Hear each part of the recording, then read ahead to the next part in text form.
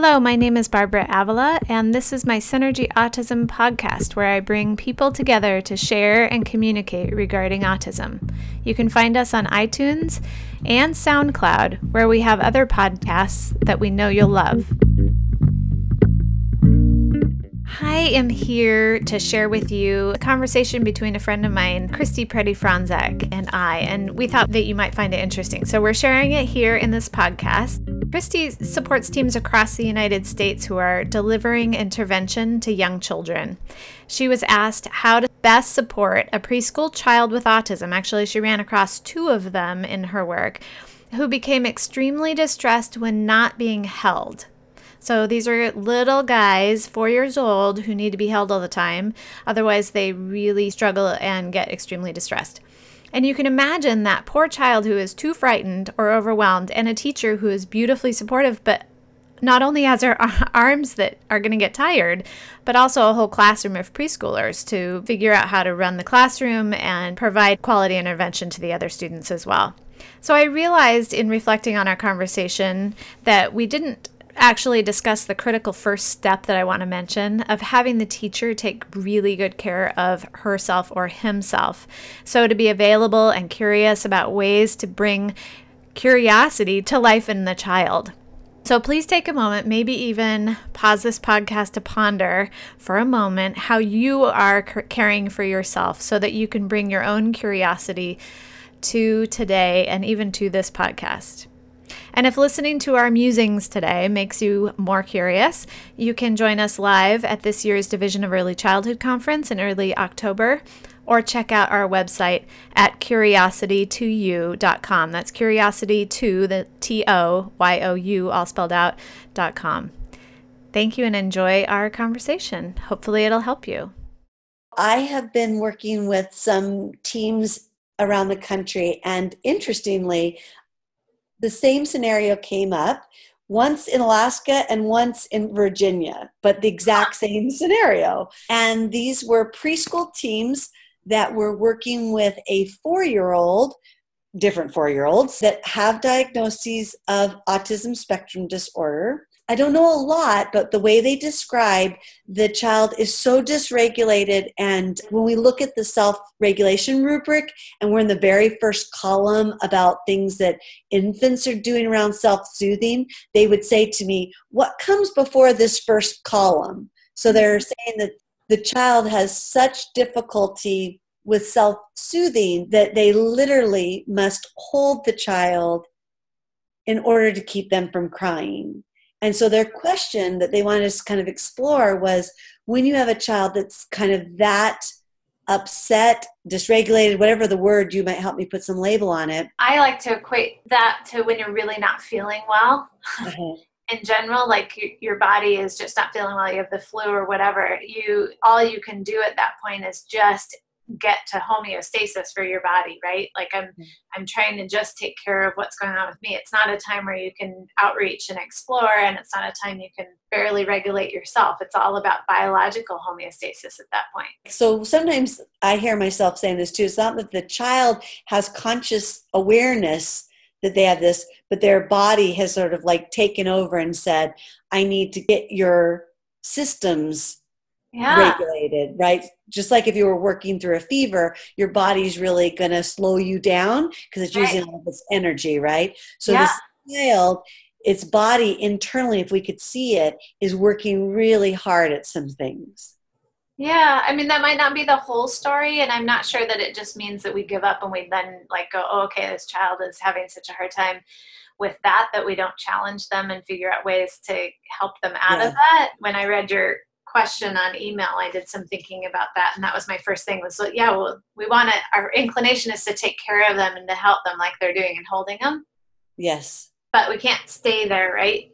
That's what they're saying. They're like, it's impossible. They have other kids in the classroom. And the problem is the minute they set the child down, they escalate to where it's worse than when they had to hold them, right? So they're limited in what they can do. So they're just trying to figure out what's the next stepping stone. And they clearly understood it, that it wasn't the child trying to get attention or just wanting to be, coddled all day. Like they didn't have a misperception of it. But they also wanted to say, but we can't do this forever.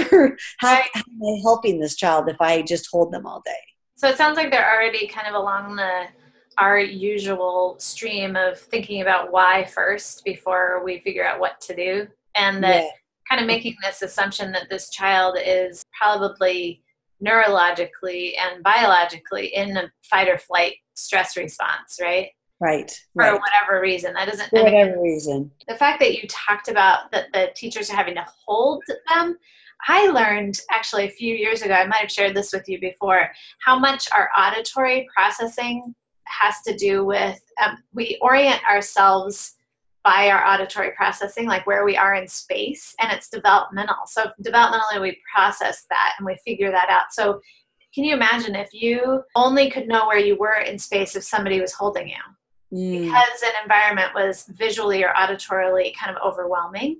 So that's also something to think about with autism in particular. Those two systems get kind of squirrely or underdeveloped early and they develop later. So just, it could be, from an environmental standpoint of just doing some things like turning the lights down, keeping, somehow if there's any environmental arrangements they can do from that perspective, that might help. Is that why sometimes when, this is such a novice question, but just thinking about it from a different perspective for me for a minute, is it why sometimes like a weighted vest or, the pressure and all of those conversations that we have, is that in some way also helping a child be more, from a vestibular system or from a visuomotor perspective? I don't know, I'm probably using the wrong words, but like, does that kind of help them also? Do you know?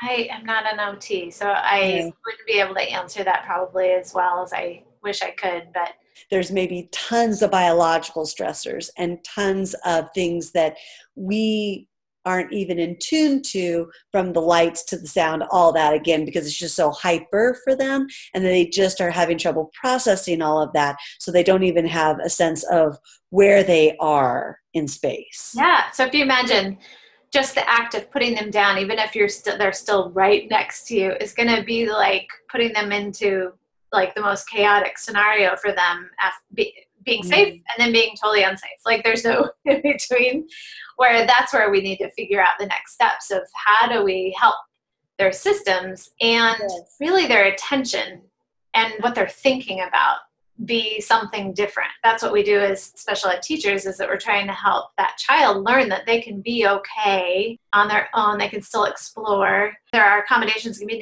made, like turning the lights down and doing those kinds of things, or a weighted vest or whatever, but also not going 0 to 60 with the child. So not just putting down or picking up, but maybe in smaller bits, changing what that kid's thinking about. So we often will do like, no, you're a big boy, you can stand by yourself. We say those things, but those things are just still staying on that issue being hard. But even just the small shift of going, oh, I wonder, like, I can't reach that. Oh, that toy's so cool, I can't reach it, while you're holding them. Then the child reaches it for you. Yeah. You've shifted that kid's mind and confidence because they've done something. And so little bits of like, that's where I'd probably go with a child like that, is how can I show you in small increments that you are capable of being able to orient and stay safe on your own? Yeah, that's a super clear example. So now that you said that, I was thinking oftentimes one of the teachers described that the child would just lay their head on their shoulder and kind of whimper and cry. So where would you invite curiosity to that child? Would it be just to have some sort of like peekaboo? And I don't mean to be developmentally inappropriate like baby, but some sort of exchange that's with just you and the child to get their head lifted up, right? Like help me think about, because I love the idea of reaching for a toy, right? Yeah, I tend to go very nonchalant about things because in autism, one of the hardest things is social engagement. And so if you go straight for peekaboo, you're actually going for, you're going to raise anxiety of, oh my God, this is performance anxiety. They're going to ask that I do something in the middle of my feeling this overwhelm, right? But if a child had their head on my shoulder, I might just stick something underneath like their hand. And even if they were like a toy, even if they threw it away, they've taken action. Right. They've participated, if you will. So You're not talking, you're not making a request, you're not describing, you're creating an obstacle, really. Okay. To respond to. You're creating tension, which is in a developmental standpoint, you're bidding for them to take action of some sort. Like to grasp something, even if they then release it by throwing it. Yep. And would you do that a couple of times? I'd try and get a few circles going to borrow some DIR floor time kind of thing. Right, but you don't want to just do it and he throws it and then you like that's done, right? Do a couple of those. Yep, I'd hand something else or I'd make it into something functional. So if it was throwing it, then I'd probably, okay, he's going to throw it. So I'd give him something that needed to be cleaned up at cleanup time. Oh, cool, you put it away, thank you. And so you would comment you wouldn't always stay quiet. At some point, I would probably start commenting to raise. It would depend on the child, so I'm glad you said that. To raise confidence, however, I would do that of like, "Oh, I'm proud of you." So your intention is to help them feel confident in the expectation, and then to give them some sort of feedback, whether it's a pat on the back or a verbalization or positive descriptor, whatever, right? Yeah. Just that closing the loop again, that feedback. And assuming intent. Okay. Intent. Because assuming they want to participate even if they're throwing something, they just don't know how, they're kind of stuck in a loop, whatever it is. And so shaping it into something that works. So like if it's throwing, shape it into something that throwing works. Right. Every one of my ideas want to go to social exchange, so I need you to keep bringing me back. So I do still want it to be social exchange very quickly because it's not that they can't. It's because it's just that initial is going to be right. If we're trying to get off of the shoulder from crying, we don't go from 0 to 60. Right, but it can be pretty quick if the child responds to just a toy and then puts it away but looks at you like, "Why did you do that?" You've got a social exchange that came from them, like visually, like you read the moment of when can I bring social exchange and then back up if it is too much.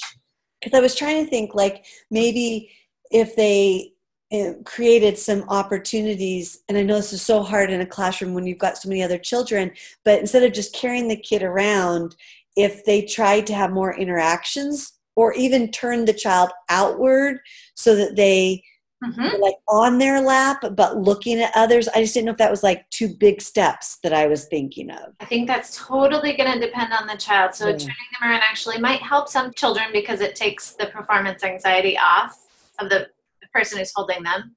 Okay. But it's going to be harder to help that child actively participate with things. So that's the piece I'd still want to have in there, no matter what positioning you had, of slowly upping that child's active participation. So it might just be throwing once and then they have to reach to throw it into something and then they have to grab something to throw it in there. You know what I mean? So you're upping it every single time so that and then they have to get up out of your lap to then go get something to then throw it in. Right. Or then, they're up and at them. Okay. And then some kids, it's so cool because some kids will just be like, "Oh, so now I'm okay. Let's go to circle." Doesn't always happen. But some kids, it's just like they need that like, "Hey, no, really, I believe in you. You can do this." And they go, "Oh, okay." Would you think that it's mostly some sort of that you're trying to get a cause and effect? Like I'm just trying to scaffold this so that the teachers have a couple of ideas of what to do. So I understand like handing something that can be dropped or thrown, but are we looking for an object that could be shaken or? Again, it's going to depend on the child. So if you're talking ASD and 4-year-old, the more closed-ended the activity, the better. So shaking something, or if you push something and something else happens, that's going to have like a closed-ended thing. So sure, that would be great. Like push this button, something happens. Right. Yeah. But if it's just shake like a rattle or something like that, that's going to be harder. So a repeated simple action is not as good as a closed-ended single action with an intended effect. Definitely. You put something in, it's done. You push something happens, it's done. So it could also be like putting something together and then it's together. Like, if you have Duplos, Yeah, like put one Lego on the other Lego, and that's enough. Yep. It's not just a reach and grasp. It could be put on, put in, push over, right? Yep. It's very much cause and effect, not the simple motor actions that are repeated. Yes. Got it. Okay. All right. right. Those are be more successful.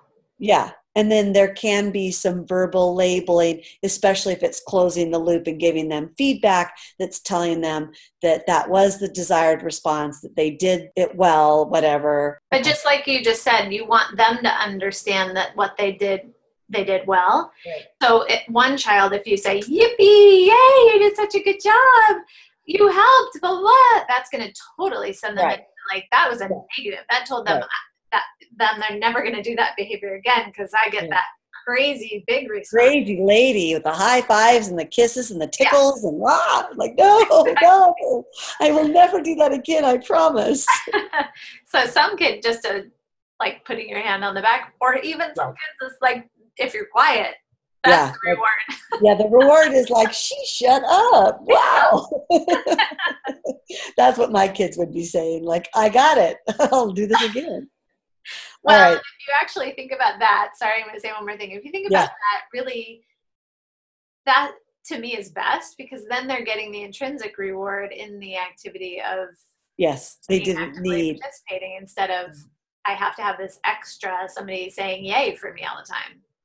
Yeah. And I think that just my last thing will be closing too is what you said before, like less talk to them about like encouraging, you can do this. You're not going to be anxious. I'm going to be right here. Like that's just not where we're at. That usually for autism and that age range is going to raise anxiety rather than lower it and keep the focus on the anxiety rather than I'm bringing the focus to something else that could happen if you move away from me.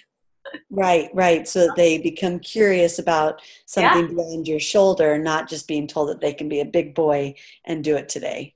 Yeah, so I love what you just said, actually, is like the whole goal will be, what are some ways to help them get curious about their surroundings? So soothe the nervous system, make the big bad world not so big, bad, and scary, and give them a reason to want to get off your shoulder. Yeah, exactly. Got it. All right. Thank you. Thank you for listening to the Synergy Autism podcast. If you would like to learn more about Synergy Autism Center, check out our website at www.synergyautismcenter.com. Synergy is spelled SYNERGY, and we are updating the podcast there as well, so you can find all the episodes there. Thank you.